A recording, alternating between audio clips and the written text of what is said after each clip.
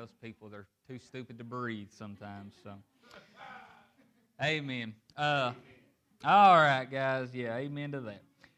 Let's go to Hebrews chapter 4, verse 16 this morning.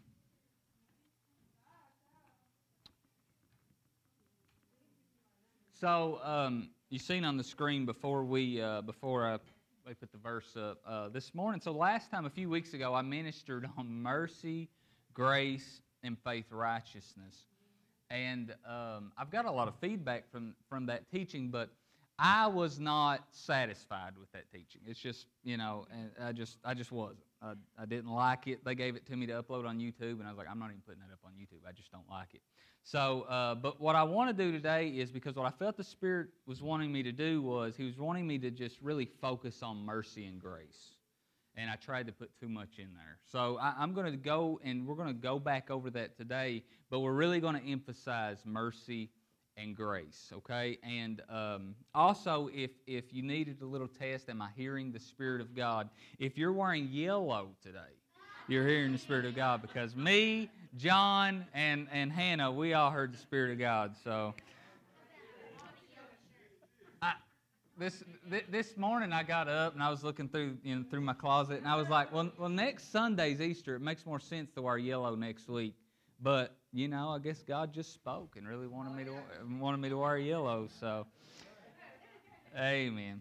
Hebrews chapter 4, verse 16. Let's read. We're going to talk about mercy and grace. It says, "Let us therefore come boldly to the throne of grace." So we're thankful. We praise Him that it's a throne of grace, not a throne of judgment, which is what we tend to think of when we think of God's throne. We think of a place for judgment. But the author of Hebrews here says it's a place of grace. That we may, so notice this, that we may obtain mercy and find grace to help in time of need. So along with what Brian was saying this morning, talking about trials, talking about tribulations, most of the time when you go to the throne, when you go to God, you need one of two things, but if you need one, you need both, right? You need mercy or you need grace. And if you need mercy, you automatically need grace. But we go to the throne, we go to His presence to obtain mercy and find grace to help in our time of need. So in our times of need, we need the mercy of God, right? We need the grace of God. But something interesting here, what this showed me is that there is a difference between mercy and grace. And this morning, I don't want to contrast these two things as much as I just want to show you that these are two things that we need to live a victorious life in Jesus. We need mercy. We need grace. And like I said, every time you go to God, you usually need one of two things or both. You need mercy, which is God's kindness, God's love, God's forgiveness. And how many know we all need that, especially when we've messed up, right? We need the mercy of God. But then we need the grace of God. And we're going to learn today, and I talked about it last time, but the grace of God is God's strength, His ability. It's God's power to overcome, right? So if you need mercy, when you go to the throne and you receive mercy, you also need to know, okay, yes, it's nice to be affirmed. It's nice to be known, to be told that you're loved, that you're not disqualified, that you're righteous, you're holy and justified. But listen, how many knows it stinks to be stuck in a cycle of defeat? It's horrible. God will never condemn you, but that doesn't mean that your own heart won't condemn you. Okay? That doesn't mean that other people won't condemn you. All right? So we want to get out of that cycle. We want to get to that place where we don't need, and I know this sounds blasphemous, but hear my heart here, where we're not needing mercy as much because we're walking so strongly in grace. Okay? And I shared this last time, but I think a lot of what we've called the grace movement or the grace revolution would be better known as the mercy movement. Because what it is, it's this great understanding of God loves me no matter what. Right? God forgives me no matter what. God cares about me no matter what. God wants to provide for me no matter what. Healing is without strings. Provision without strings, right? It's the end of legalism. So that's been the focus in what we call the grace movement, and that's actually not grace. That's mercy. All right? And a lot of what, and here's my controversial statement number one, a lot of what grace ministers claim to be preaching, they're actually ignorant of. Okay? Because the grace of God is God's strength. It's God's ability. It's His power to overcome working in you. All right? And we'll get to that in a minute. But the reason we need to know this is because we need to know that there's more. Right? We shouldn't just stop with, all right, thank you, Jesus, I'm forgiven of my sins. Thank you, Jesus, you love me unconditionally. I don't like, and no one who is born again likes being in sin or falling into sin or making mistakes. Like, we hate that. Like, it starts this cycle of condemnation that we just want to escape. And a lot of people are stuck in a cycle of condemnation because when they mess up, they go to God, they receive forgiveness, but they're ignorant of grace. They don't know that they can have God's ability, God's strength, and God's power working in their heart to overcome what keeps defeating them. All right? So I want to look at some big picture observations about mercy and grace. So in the Old Testament, the word mercy is found 208 times. The word grace in the Old Testament is found 37 times. So notice the big difference there, right? Mercy is emphasized a lot more than grace under the New Testament or Old Testament. Under the New Testament, it's reversed. Mercy is mentioned 54 times, while grace is mentioned 122 times. So here's the conclusion I reach. Whatever mercy is, it was needed a lot more under the Old Covenant than it is under the New. I'm not saying it's never needed under the New. I'm just saying it was needed a lot more under the Old. All right? And here's what else it tells me. Whatever grace is, it wasn't widely and easily available until the New. And it wasn't as available under the Old. All right? And we're going to get to all that. But now, let's go to John chapter 1, verse 17. I want to make this point. John chapter 1 and verse 17. And I know when we share things like this, you know, we're kind of messing with your definitions, messing with... Because listen, a lot of us, we talk about tradition and we think of legalism. Listen, when your mind starts getting renewed and you start hearing about grace, you develop grace traditions. Tradition is just when I believe what someone else has said over what God has said. So a lot of us have our definitions based on our favorite grace preacher. Right? That's tradition. Right? So a lot of us develop... But here's what I'm saying. Sorry, I didn't mean to beat you up. Sorry. If you already feel this stretching you and making you think, now wait a minute, I suggest you just take a second and in your heart ask God for clarity. Ask God to hear the heart of this, to understand the heart of this, okay? John chapter 1, verse 17. Let's look at this. For the law was given through Moses. Now notice this.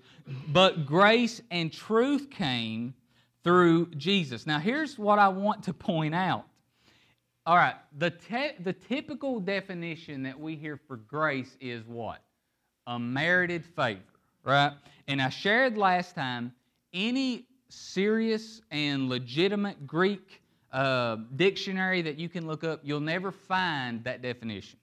The closest I can come to it is under the Amplified Classic Bible. Anytime in the New Testament it says grace, it'll put in parentheses unmerited favor. That's as close as I've come to finding that being, connected to charis. Now, here's what I think. I don't believe that's a wrong definition. It's just not a complete definition. Okay? So, because listen to this. Grace, whatever grace is, it came through Jesus Christ. All right? So let's say that grace here is just unmerited favor. Then here's the problem with that. Under the Old Testament, everyone God dealt with was a result of unmerited favor. Nobody earned it. Nobody deserved it. Abraham didn't deserve God's blessings, right? Jacob didn't deserve God's blessings. Moses did not deserve God's blessings.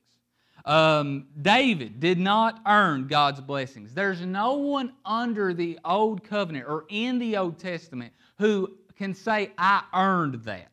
I deserved that. The nation of Israel, they began to get prideful, and they're like, yes, we are God's country. We are God's people. And God comes along and He says, listen, I didn't choose you because you're so awesome. I chose you because you were the least. All right? So what's that mean? That means Israel experienced God's what? His unmerited favor. All right? Why did He choose David? David was just a shepherd boy. But God chose him and favored him without him earning it.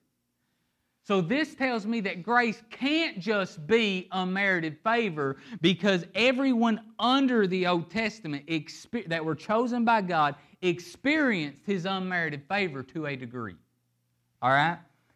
So whatever grace is, it was not widely available until Jesus came and brought it. It's just like truth.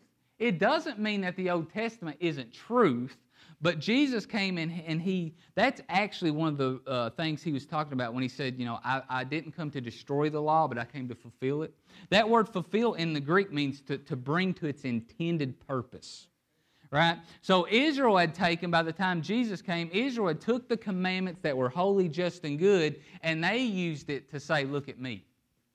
I am better than everyone else. But Jesus came and said, no, you missed it. The fulfillment of the law is love.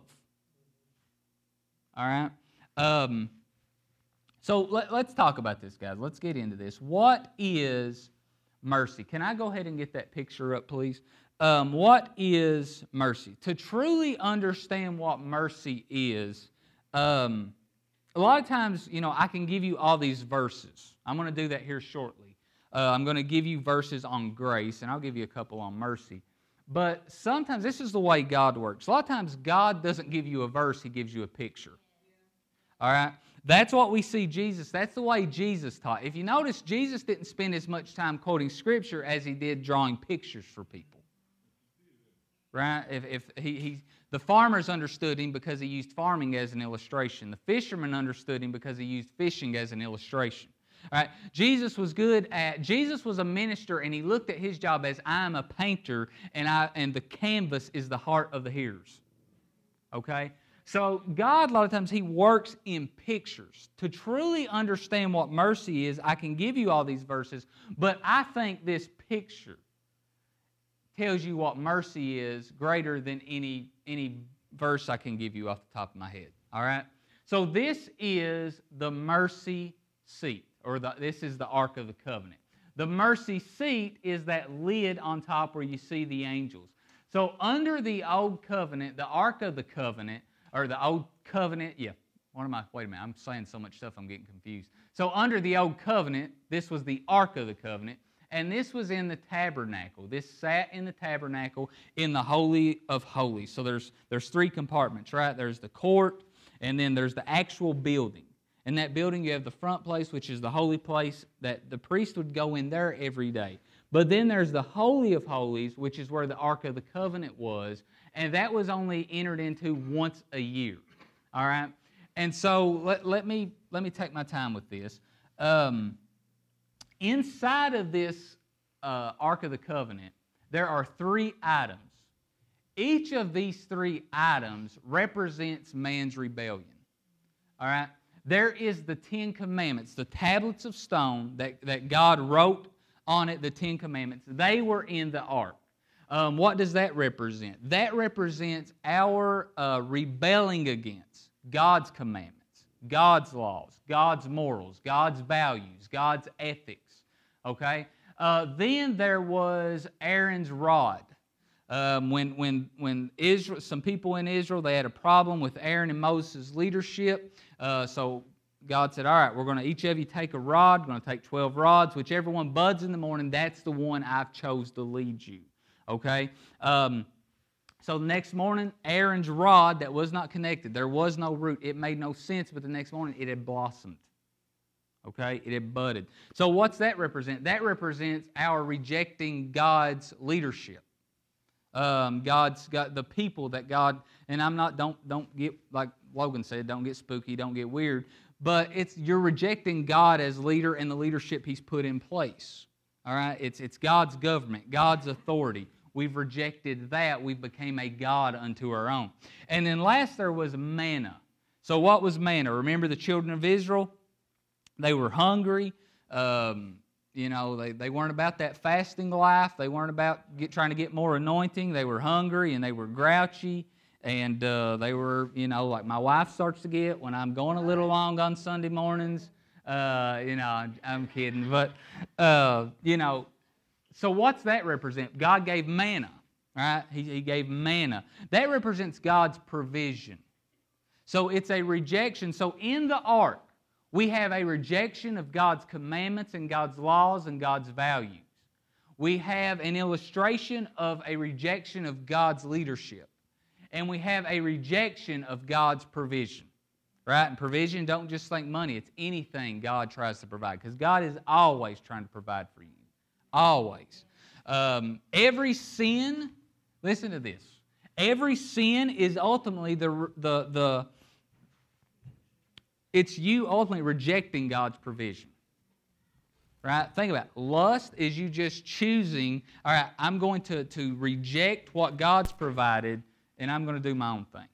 All right? So it's just that's what every sin is the result of. But now, once a year, the high priest would enter the Holy of Holies where was the Ark of the Covenant. And it was known as the Day of Atonement. That's what your Bible will say. But do you know historically what the Jews referred to that day as? The Day of Judgment. Now, this is what I find interesting because what did that judgment look like? The people weren't judged, but a sacrifice was.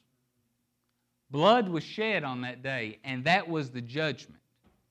But the blood shed was not that of the people. It was that of their sacrifice. All right? And so, so what would happen is on this day, the priest, the people, the individuals, and the nation of Israel as a whole, they would take two goats. We have the goat that would be sacrificed, and then we have what is known as the scapegoat. So when we talk about, hey, that person is just a scapegoat, this is what it comes from, Leviticus 16 and Leviticus 23. So they would sacrifice one animal. They would sacrifice one goat, and it's a long story, but the other goat would be let loose. Both of those represent Jesus, by the way. See, we always like to make ourselves part of this. We always like to make ourselves the good part of the story. I shared that when we talked about Jesus in Genesis. The scapegoat is not you. You are not the one that gets to go free. The scapegoat is actually, it's Jesus. It's just a different part of His redemption. The goat sacrificed represents Jesus on the cross. The goat that was let go into the land of nothing represents Jesus in His burial. Okay? Because Jesus went to the realm of the dead. What that looks like, I've ministered on that before. It's controversial. I didn't feel like getting beat up this morning. I got a birthday party today, so I was like, I'm not even going to touch that. But that's that. Okay? But each goat represents Jesus who became sin for us. Because we aren't judged for our sins. Jesus was. I made the comment the other day on a post to Jeremiah, because Jeremiah said, listen, God won't punish you, but your own stupid decisions will. This is the way I say it. God's not punishing you for your sins, but your sins, they're punishing you. We're not being punished for our sins, we're being punished by our sins. And then we blame God because it's our rejection of taking responsibility. It's our rejection of being accountable. Stop speaking truth. So listen to this. It's important, guys, because listen, the other day I made a post about, that one day, listen, for the believer, the fact that we're one day going to stand before God and give account of our life, that should not be a fearful thought for you as a believer. But it should be a sobering one. Like one day I'm going to stand before God. I'm going to say, here's how I stewarded my marriage. Here's how I stewarded my children. Here's how I stewarded my family. Here's how I stewarded this ministry, all these things, my friendships, all of these things.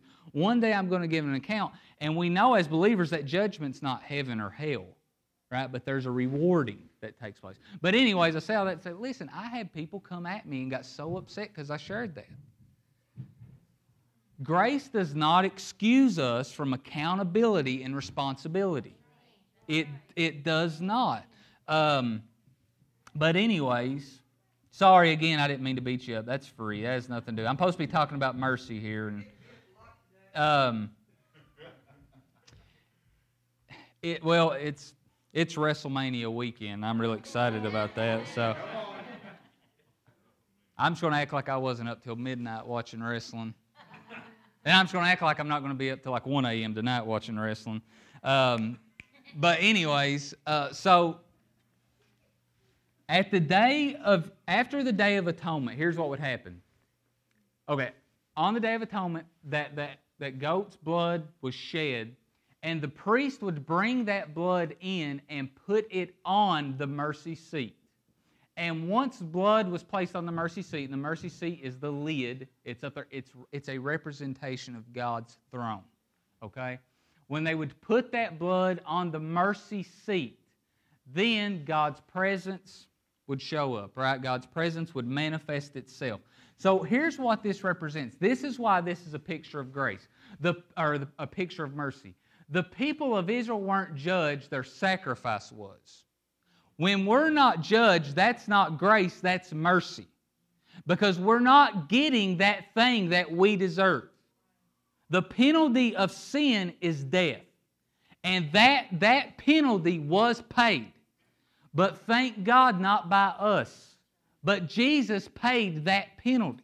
Jesus shed His blood. The reason that when we mess up, that God doesn't strike us, that He doesn't slap us, that He doesn't, curse us with sickness, curse us with poverty, curse us with, insert your worst fear. The reason that is because He is merciful. You don't have to be judged because Jesus was judged. Right?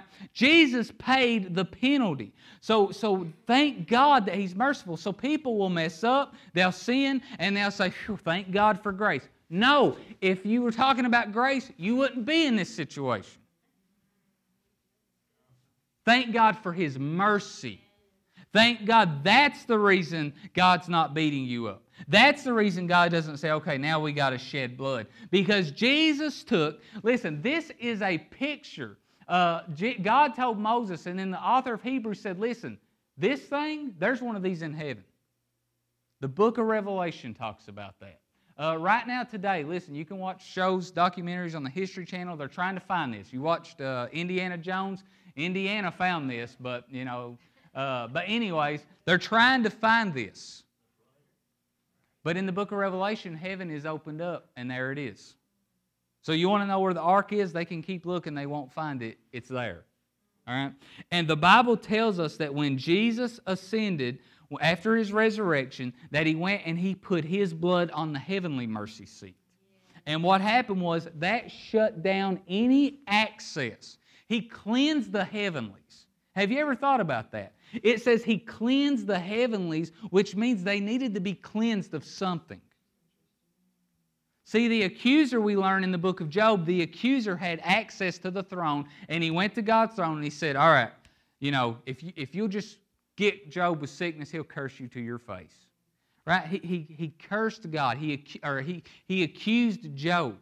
But when Jesus ascended and He put His blood on the heavenly Ark of the Covenant, on the mercy seat, it cleansed the heavenlies, and now the enemy has no access to heaven. There has never been one time in your life that all of heaven hasn't been for you. Think about that. There's not been one time in your life saved, lost, where all of heaven wasn't for you.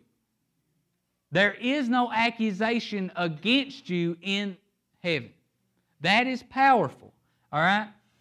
So after the Day of Atonement, though, Israel were free to fellowship with God. They were free to bring their daily sacrifices. They were free to relate to God. It's the same thing. After the cross, we have free access to God. No matter what we've done. Why? Because there was a sacrifice that was judged. Our day of judgment, now again, I'm not saying, again, there is going to be a judgment day for everyone, believers and unbelievers, but ultimately our judgment day that sealed our eternal fate was on Calvary.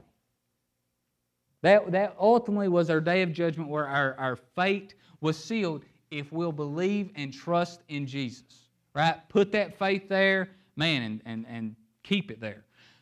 But let's go to Psalm 103, verse 6. I want to look at something else about mercy. Psalm 103, verse 6. Did that make sense to you guys? Do you understand what I'm saying about the mercy seat? So think about it. It wasn't called the grace seat. It was called the mercy seat.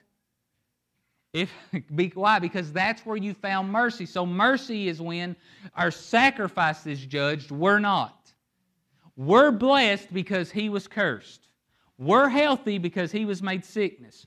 We're blessed because He was cursed. Okay? So Psalm 103, verse 6. Here we'll see some more about what mercy is. The Lord executes righteousness and justice for all who are oppressed.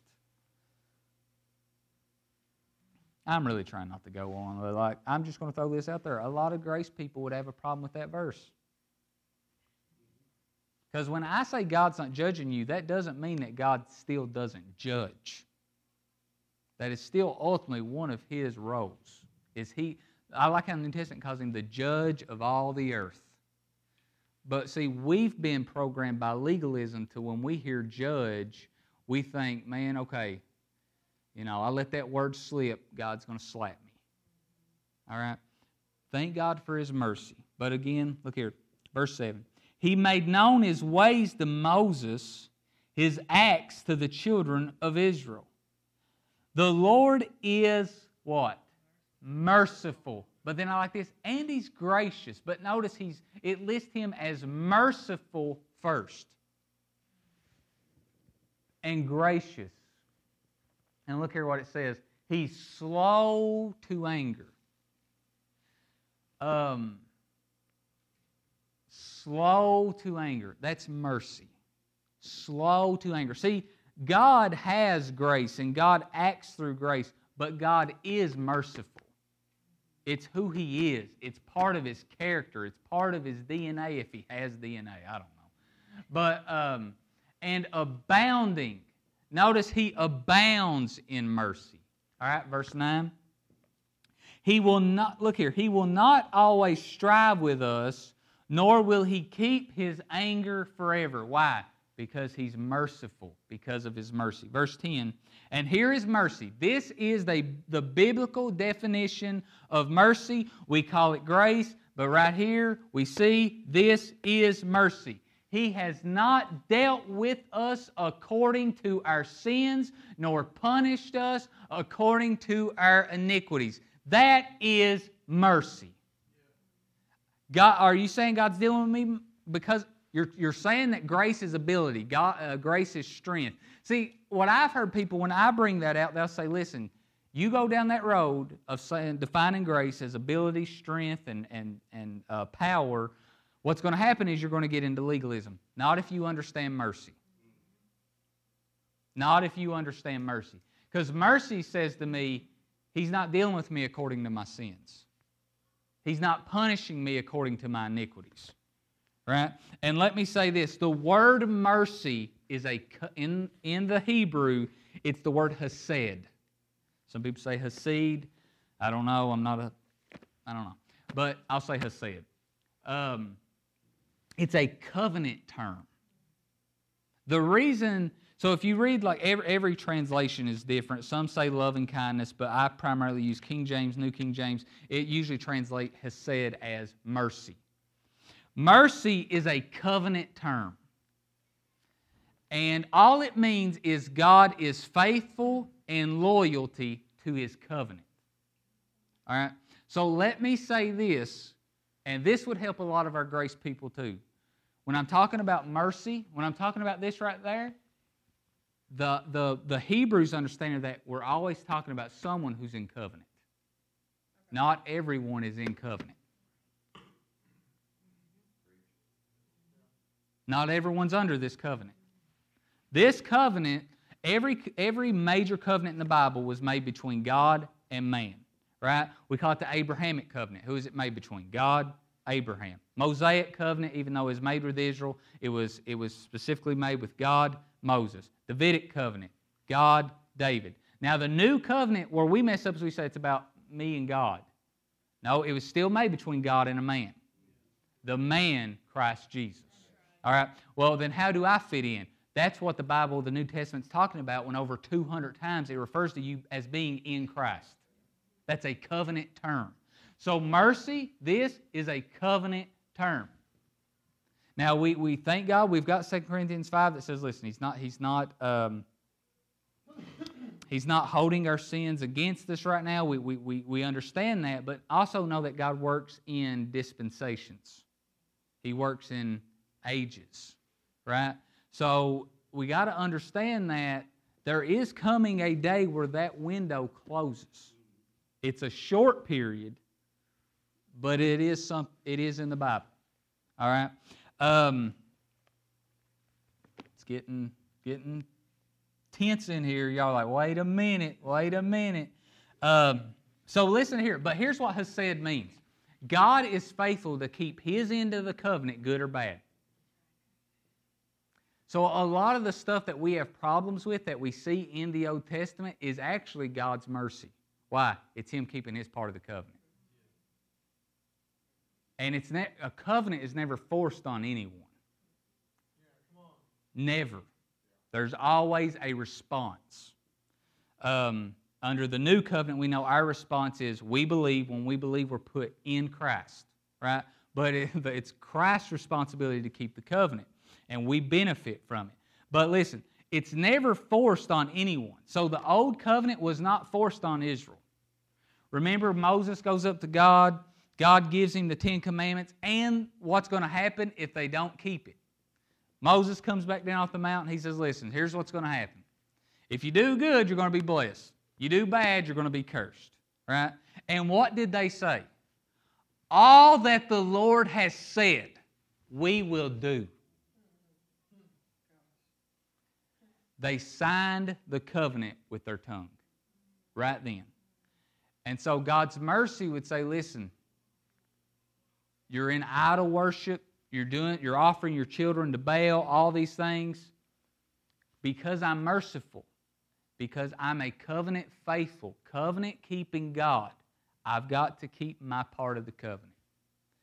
And you know, we read the Old Testament, and because it's not in chronological order, you can't get those Bibles, we think God was going around just judging them all the time. But He actually wasn't. He was slow to anger. Right? We don't realize that, like, we read over there in, like, 2 Kings, God's starting to judge, and then we get over there in Isaiah and we think, oh, here He's judging again. Jeremiah, oh, there He's judging again. Ezekiel, oh, there He's judging again. No, they were all speaking around the same. There's just 2 or 3 different periods, but they're all speaking in one of those periods. Right? He's slow to anger. But hesed is a covenant term, so we have to know that. So let's look at grace. So if mercy is God's not dealing with me according to my sins, that God loves me unconditionally, that He's forgiven me of all my sins, that He's kind to me, well, if that's mercy, then what in the world is grace? Right? That's it. Let's go to Luke chapter 2 and verse 41. And like I said, unmerited favor, let me say this, unmerited favor is not an inaccurate definition. It's just incomplete. Unmerited favor just tells me that it's free. But it still actually doesn't tell me what it is.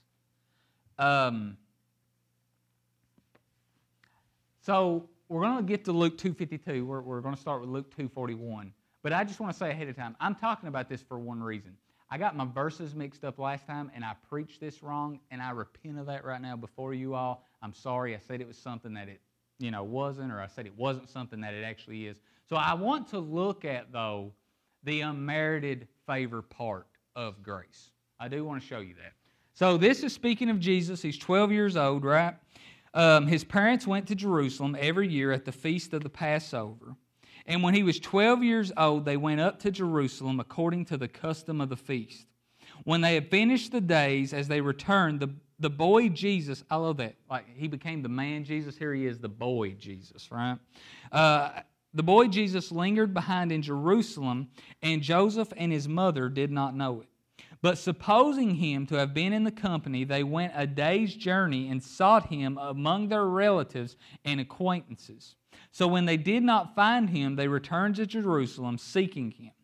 Now so it was that after 3 days they found him in the temple, sitting in the midst of the teachers, both listening to them and asking them questions. Now, usually this time of year, when I minister this time of year, I really emphasize, I usually do a message on the humanity of Jesus. Because religion, what a lot of people would have you believe is Jesus, like, he pretended to be man. Like Jesus was a baby and he was God and he knew he was God, so he's like, I'm going to poop my pants just to kind of trick them. Like, no, he became a man, right?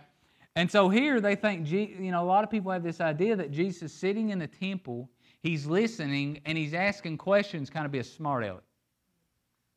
Like, I really know this, but, let me ask just to kind of wow you. No, he was learning, all right? And we're going to see that here in a minute. And all who heard him were astonished at his understanding and answers. So, because here is the difference. We were born with a sin nature. Jesus wasn't. Jesus didn't have anything hindering him from when he read the Scriptures, when he listened to... See, these men were reading the Scriptures through a lens that of this sin nature, right? But Jesus, when he read it, he didn't have that lens. He had a lens of love, right? Verse 48. So when they saw him, they were amazed, speaking of his parents. And his mother said to him, Son, why have you done this to us? Look, your father and I have sought you anxiously. And he said to them, Why did you seek me? Did you not know that I must be about my Father's business? Here's teenage Jesus, right? He sounds just like one, right? I'm just joking. He wasn't in a rebellious stage. But I love this. But notice here verse 50. This is why we're here. Well, but they did not understand the statement which he spoke to them. Verse 51.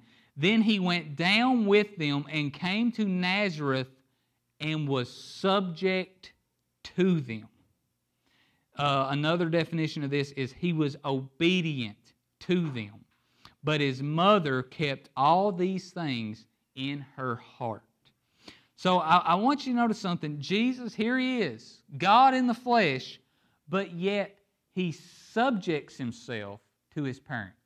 Here he is, someone without a sin nature, but he subjects himself to those with one. I just find this so powerful, that Jesus subjected himself to his parents. And notice the results. This is why I'm talking to you about this. The finished work, let me say it this way. The work is finished. The work is not automatic. Grace, we're about to learn, grace is something you have to lean into. Logan gave that word this morning. Listen, you've got to lean into that. You've got to begin to expect that to happen. Like Logan said, you're not going around saying, listen, I'm going to prophesy this morning. Right? It's not that. But you know what I'm going to do with that? I'm going to wake up tomorrow morning, Father, I thank you today for divine encounters, divine appointments. I thank you that I will speak as the oracles of God. I will have a word in due season. You are free to use me as you please this day. Right? And then you just listen for If I go to Walmart, nothing happens, nothing happens, right? But, so grace is leaned into. So I say that because, look, so he subjects himself to his parents, verse 52, and Jesus increased in wisdom and stature. He grew up, both physically and mentally. And here's why we're here. And in favor with God and men. So this word favor is the Greek word charis that most of the time in the New Testament is translated as grace. So he in favor with God and men. So here's what this tells me. That charis, this didn't just happen. Jesus knew what the Scripture said. He knew what was right in God's eyes. So think about the Ark of the Covenant. They rejected God's morals, values, and commandments, right? His law. So here we see Jesus, what's part of the law? Honor your father and your mother. Here's Jesus leaning into that. What we say the second thing was Aaron's rod that represented us rejecting God's leadership. Over the children is who? The parents, right? Over the parents should be God. So here you see Jesus leaning into charis, leaning into grace by submitting himself to God's appointed leadership. Okay?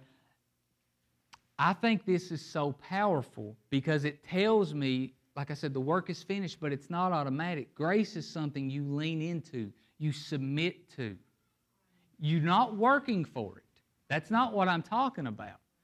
Things go wrong in your life when you reject the way God says do things. Every season in your life where you're like, oh my gosh, I'm in this pit, how will I ever get out? Now, I know things happen to us in this world, right? I'm aware of that. But a lot of the time, most of the time, I would dare say, we went against God's way of doing things and got ourselves in a pickle. Not, like I said, this world brings fallen things our way. You know, like we lost the son, we didn't do anything to lose the son. Right? That's not what I'm saying. We didn't do anything for him to be born the way he was. Not what I'm saying. But most of the time, we get ourselves in situations. We go against God's wisdom. Right? But here was Jesus leaning into God's wisdom, leaning into God's way of doing things. He wasn't being weird with this. He just like, listen, I know what my father said. My father said to honor my father and mother. You know what I'm going to do? I'm going to go honor mom and dad. I'm going to subject myself to them. And this is why this is powerful. He's in the temple schooling these guys, these old men. He's holding his own in these theological conversations with these men. But then his mom comes up and she's like, you better get your butt home. And he doesn't start a theological discussion or debate with her. Yes, Mom. And he goes and he subjects himself unto her, commits himself to her. All right? So let's talk about what grace is. Grace is God's strength, ability, and power working in the heart of the believer. To be under grace means you have placed yourself under God's influence. So you won't find unmerited favor in a dictionary. You might. I've not found it. You might. Okay, I'm not saying it's not out there. I've just not found it. You might not find that, but what you will find is in the Strong's, it refers to it as the divine influence upon the heart. This is what I love. Mercy comes from God. Grace works from without. In Hebrews, it said it is good for the heart to be established in grace. Grace is something that works in your heart. All right? So think about that. The divine influence upon the heart. Here's the best illustration that I can think of what it means to live under grace. Anybody in here, you don't have to raise your hand. You ever been arrested for being under the influence? The dog who just got hit, I think, might have spoke. I'm just kidding. But listen. So what's that mean when we say someone's under the influence? It means they were being influenced by something in them. that causes them to do things in a manner that they wouldn't if that substance wasn't in them. So grace being the substance, when grace is in your heart and you're yielding to grace, you'll be able to overcome things that you normally wouldn't be able to overcome. You find yourself able to do things that you normally aren't able to do. You find yourself having a strength against problems, against circumstances, a strength that you normally wouldn't have. That's what it means to be under the influence of grace. And I made this statement last time. You can be under the new covenant. Every believer. There's not one believer under the old covenant. Every believer, whether they realize it or not, they're under the new covenant. But you can be under the new covenant and not under grace. Romans 6:14, for sin shall not have dominion over you, for you're not under the law, but under grace. What's that tell me? If I find myself in sin, does it mean I'm not saved? No, you're saved. If you've believed on Jesus, truly trust Him in your heart, had a born-again experience, you're saved. But what's going on? You're not yielding to His ability. You're not yielding to His strength. You're not yielding to His power to overcome. All right? So I shared this last time. When you find yourself in sin and you're a believer, it's like a temperature. It's like you're running a fever. A fever is never your problem. A fever is telling you have a problem.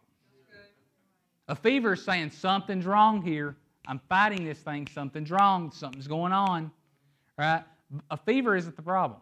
You know, you can actually, I've learned this from my wife. She's in the medical field. Sometimes, you know, there's been times she's like, no, we need to see where that fever goes. We need to see what that fever does. Right? Because it's telling us there's an issue. Let's figure out what that issue is. Sin is like when you find yourself a believer and in sin, there's an issue. It's like a fever. It's telling you there's an issue. What's that issue? I'm dependent on myself. I'm trying to live under my ability, under my strength, under my influence. I'm trying to do things myself. All right? So, because here's the difference. This is the biggest difference between the old covenant and the new covenant. God did not find fault with that covenant per se. God found fault with those who were under the covenant and they couldn't keep it. Because the author of Hebrews says, finding fault with them. Paul said the commandments are holy, just, and good. The problem is, it was given to man who is not holy, just, and good. That was the problem.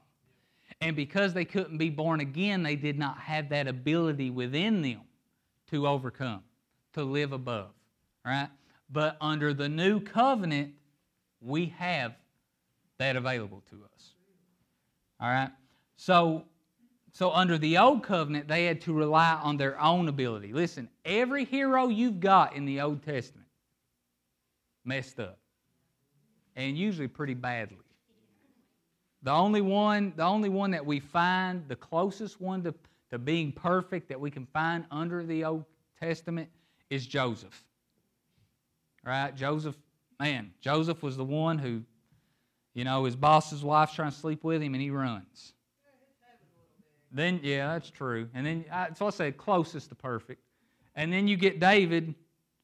David's like, she ain't even got to be my boss's wife, you know. She can just be one of the soldiers' wife. I'm going to go down there, right?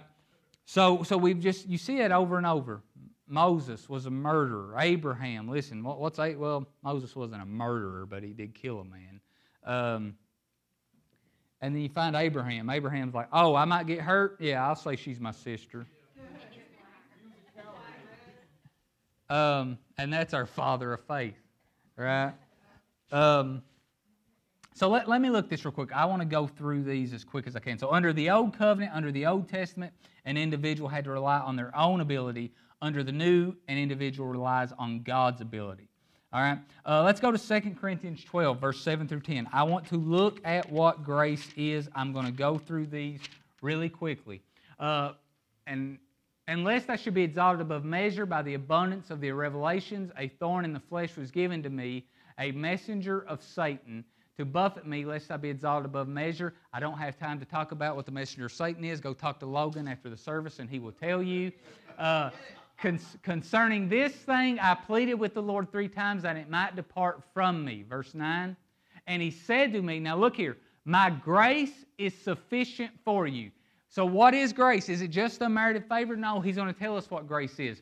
For my strength is made perfect in weakness. So God's grace is God's strength. All right? Therefore, most gladly, I will rather boast in my infirmities. Therefore, I take pleasure in infirmities, in reproaches, in needs, in persecutions, in distresses for Christ's sake. For when I am weak, then I am strong. Why? Grace. 1 Corinthians chapter 3, verse 5 through 10. 1 Corinthians chapter 3, verse 5 through 10. Paul, speaking of ministry here, he says, who then is Paul and who is Apollos, but ministers through whom you believed, as the Lord gave to each one? I planted, Apollos watered, but God gave the increase. So then neither he who plants is anything, nor he who waters, but God who gives the increase. A lot of ministers, that should become our life verse, right? We need to get that in our heart. Verse 8, now he who plants and he who waters are one, and each one will receive. Now I want you to notice this. His own reward according to his own labor. Notice that. His own labor. For we are God's fellow workers. You are God's field. You are God's building. Now notice this. According to the grace of God, which was given to me as a wise master builder. I have laid the foundation and another builds on it. But let each one take heed how he builds on it. Here's what Paul's saying. I work, Apollos works, but the results we get is a result of one thing. God giving increase. God giving His strength. God giving His ability. So Paul had found he had apostle grace. He had evangelist grace. He had teaching grace, and he leaned into it. Right? I have, as a husband, I've got spouse grace. As a father, I've got father grace. As a pastor, pastoral grace. As a teacher, teacher grace. Right? You have the grace for whatever it is you need. You have been equipped. So whatever it is, listen, whatever it is, somebody wants you to do something, you think, I'm not qualified to do that. Yes, you are. If the Spirit of God is telling you to do it, grace is coming. One time I remember after a service, I thought, gosh, how would I ever do this? And God spoke to me and He said, the grace for that isn't in your life yet, but it will be. When does grace come? When I need it. All right? 1 Corinthians chapter 15, verse 10. So what you're going to see here is whenever the Bible mentions grace, most of the time in the New Testament, you'll see words like ability, strength, work. All right? You'll see that. 1 Corinthians chapter 15, verse 10. But by the grace of God, I am what I am. And His grace, look here, toward me was not in vain. What did He do?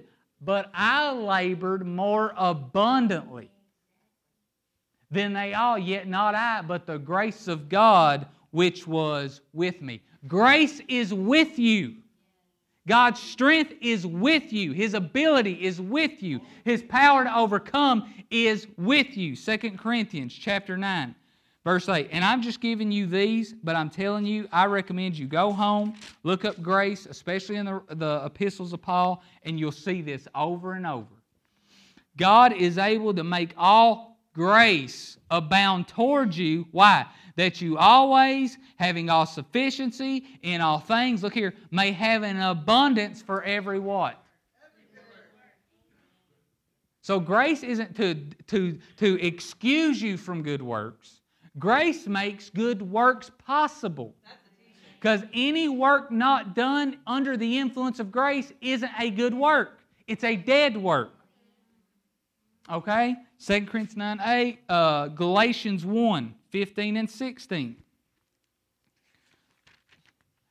But when it pleased God, who separated me from my mother's womb, look here, and called me through His grace, verse 16, to reveal His Son in me, I think in should be translated through, to reveal His Son through me, that I might preach Him among the Gentiles, I did not immediately confer with flesh and blood. So what's Paul saying? I didn't depend on people to do what God called me to do. I leaned into grace. Gosh, man. Ephesians 3, verses 1 through 7. Here we're going to see Paul doing the same thing. For this reason, I, Paul, the prisoner of Christ Jesus, for you Gentiles, if indeed you have heard of the dispensation of the grace of God which was given to me for you, how that by revelation He made known to me the mystery, as I have briefly written already, by which when you read you may understand my knowledge in the mystery of Christ, which in other ages was not made known to the sons of men, as it has now been revealed by His Spirit to His holy apostles and prophets, that the Gentiles should be fellow heirs of the same body and partakers of His promise in Christ through the gospel, of which I became a minister according to the gift of grace given to me. Now look here. By the effective working of His power. So what was grace to Paul? The effective working of His power in me. You don't have to go there on the screen. Hebrews 2:9. Speaking of Jesus, for by the grace of God, He did what? He tasted death for every man. You think Jesus needed some grace for that? He had to lean in to sacrifice grace. Anybody ever had to do that? Not on the cross, but listen, there are times God needs you to sacrifice some things. And He'll give you the grace if you'll just lean into it. All right? Let's just go on. And then 1 Peter 5:10 also talks about grace in suffering. Man, we need to put that in our Word of Faith pipe and smoke it like Greg Moore says. Amen. The New Testament talks about growing in grace, abounding in grace. And James says, listen, to the sinner there is more grace. All right? There's more strength. There's more ability. There's more power for you. All right, so you're talking about yielding to grace. You're talking about leaning into grace. How do I do that? Philemon, verse 6, says this. It says that our faith becomes effective by the acknowledgement of every good thing which is where? In you. Grace, remember, is the divine influence in the heart. One of the good things in you is grace. God's power, God's strength, God's ability, God's power to overcome in Christ Jesus. So what do? You acknowledge it. Religion taught us that confessing how bad we were, how stupid we were, how sinful we were would cause us to live a Christian life. And nearly everybody in here found out that is not the way it works. But so how do I lean into grace? I acknowledge it. Father, like I said, gosh, listen, Finn is going through a stage right now. You can ask everybody in my home. Oh my gosh, Finn's in that stage. He's like, I want some milk. All right, you want some milk? I don't want milk. I want a peanut butter and jelly sandwich. Okay, I'll make you a peanut butter and jelly sandwich. I don't want a peanut butter and jelly sandwich. That's right. You know what I'm having to do? Lean into Father grace, right? Fathering grace, parenting grace, right? Father, I thank you that you've given me this child. He's a gift from you. I thank you for this strong will, right? Lord, give him clarity and let him know what he wants, but I thank you that you are fathering him by fathering me. You are fathering him through fathering me so I can father him, right? You acknowledge it. Listen, there's grace for you to hear the voice of God.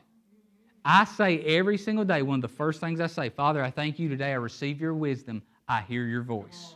What's happening? I'm leaning into that grace. That's what is available to us. And that's how we lean into it. So let's go to John chapter 8, verse 1. But let me say a few things about mercy and grace. Mercy is about Jesus as our Savior. Grace is about Jesus as our Lord. Because being a Savior's about Him forgiving us, Him redeeming us. But being Lord means, that's what you said to do? Yes, sir, I'll do it. That's grace. Mercy is how God treats you because of Jesus. Grace is what God does in you through Jesus. Mercy is how God relates to you. Grace is how God empowers you. Mercy calls you. Mercy says, I know you don't earn it. I know you've not deserved it. David, I know you don't deserve being a king. Abraham, I know you don't deserve being having this covenant with me. Noah, I know you don't deserve to be saved from the flood. But mercy calls you, but grace equips you. Grace says to Noah, here's how we're going to build this ark.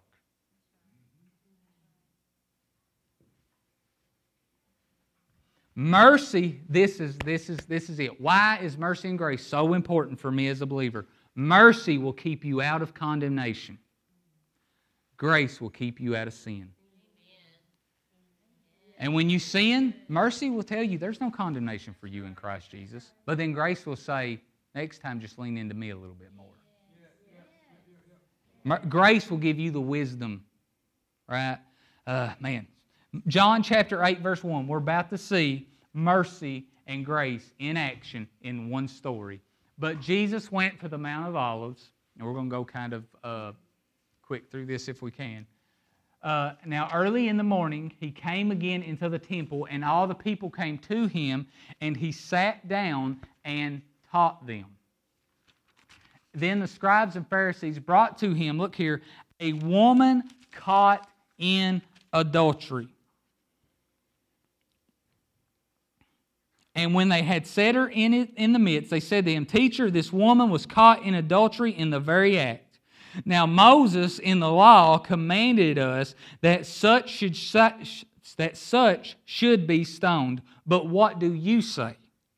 But they said this, testing him, that they might have something of which to accuse him. But Jesus stooped down and wrote on the ground with his finger as though he did not hear.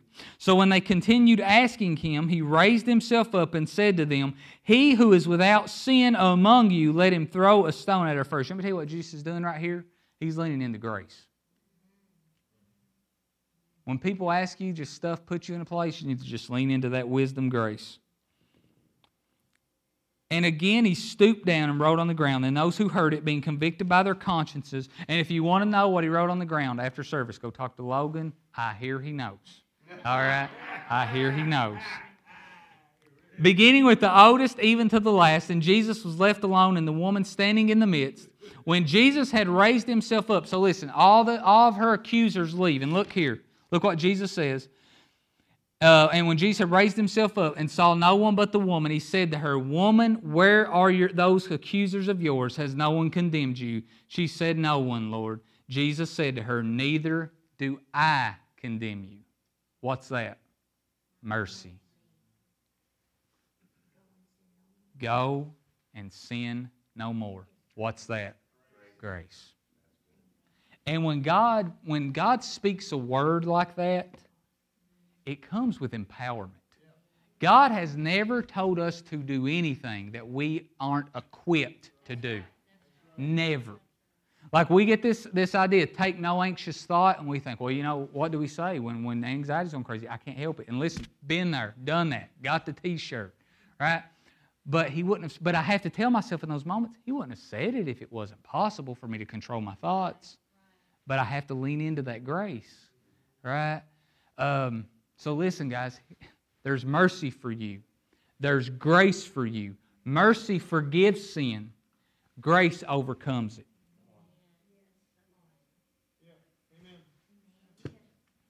So what is it you need this morning? Do you need mercy? Do you need grace? They're both available, and they come from the same place, the throne, Jesus. Amen. That's so good. Does that bless you guys today? So we're going to go ahead. We'll take up the offering really quick. Does anyone have anything really quick while Tim gets that ready? Thank you. Did I make this clear? Because last time I didn't feel like I made it clear. Okay, good. If you need a giving envelope, you can raise your hand. Tim will get that to you. Father, we thank you for this opportunity to give. We speak a blessing over each and every seed sown. In Jesus' name, amen. So Jeremiah, he sent me a message this morning, and I know Angie already said it, but he wanted me to reemphasize it. He loves you all. He's ministering in North Carolina this morning, misses you guys. He'll be back. They'll be back next week. So listen, guys, I'm gonna dismiss you here in a minute. As the offering's taken up, I'll dismiss you guys. But just so you know, here in the next hour or so, sometimes we'll get started. We're gonna have a birthday party for Graham and Finley. You're more than welcome to stay. We'll have some pizza. You don't have to stay.